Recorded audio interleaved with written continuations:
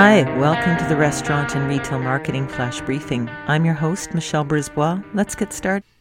Today's the big day. It is Cyber Monday, so whatever you've got in place, ready to go, it's showtime.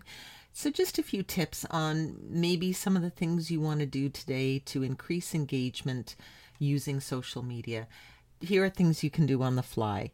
Take behind the scenes pictures. So if your team is wrapping up orders, put that on Instagram. If your team is, answering calls, you might want to show them on a call with a customer. Joke with the customers, maybe offer special things on Instagram if they click through and sign up for your email database.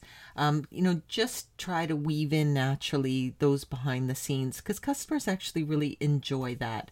This is the kickoff to the holidays. It's the second COVID Christmas, hopefully one that's a little more social than what we had last year and a little safer.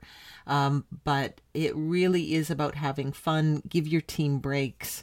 Understand that customers might be frustrated if your site's overloaded or things like that.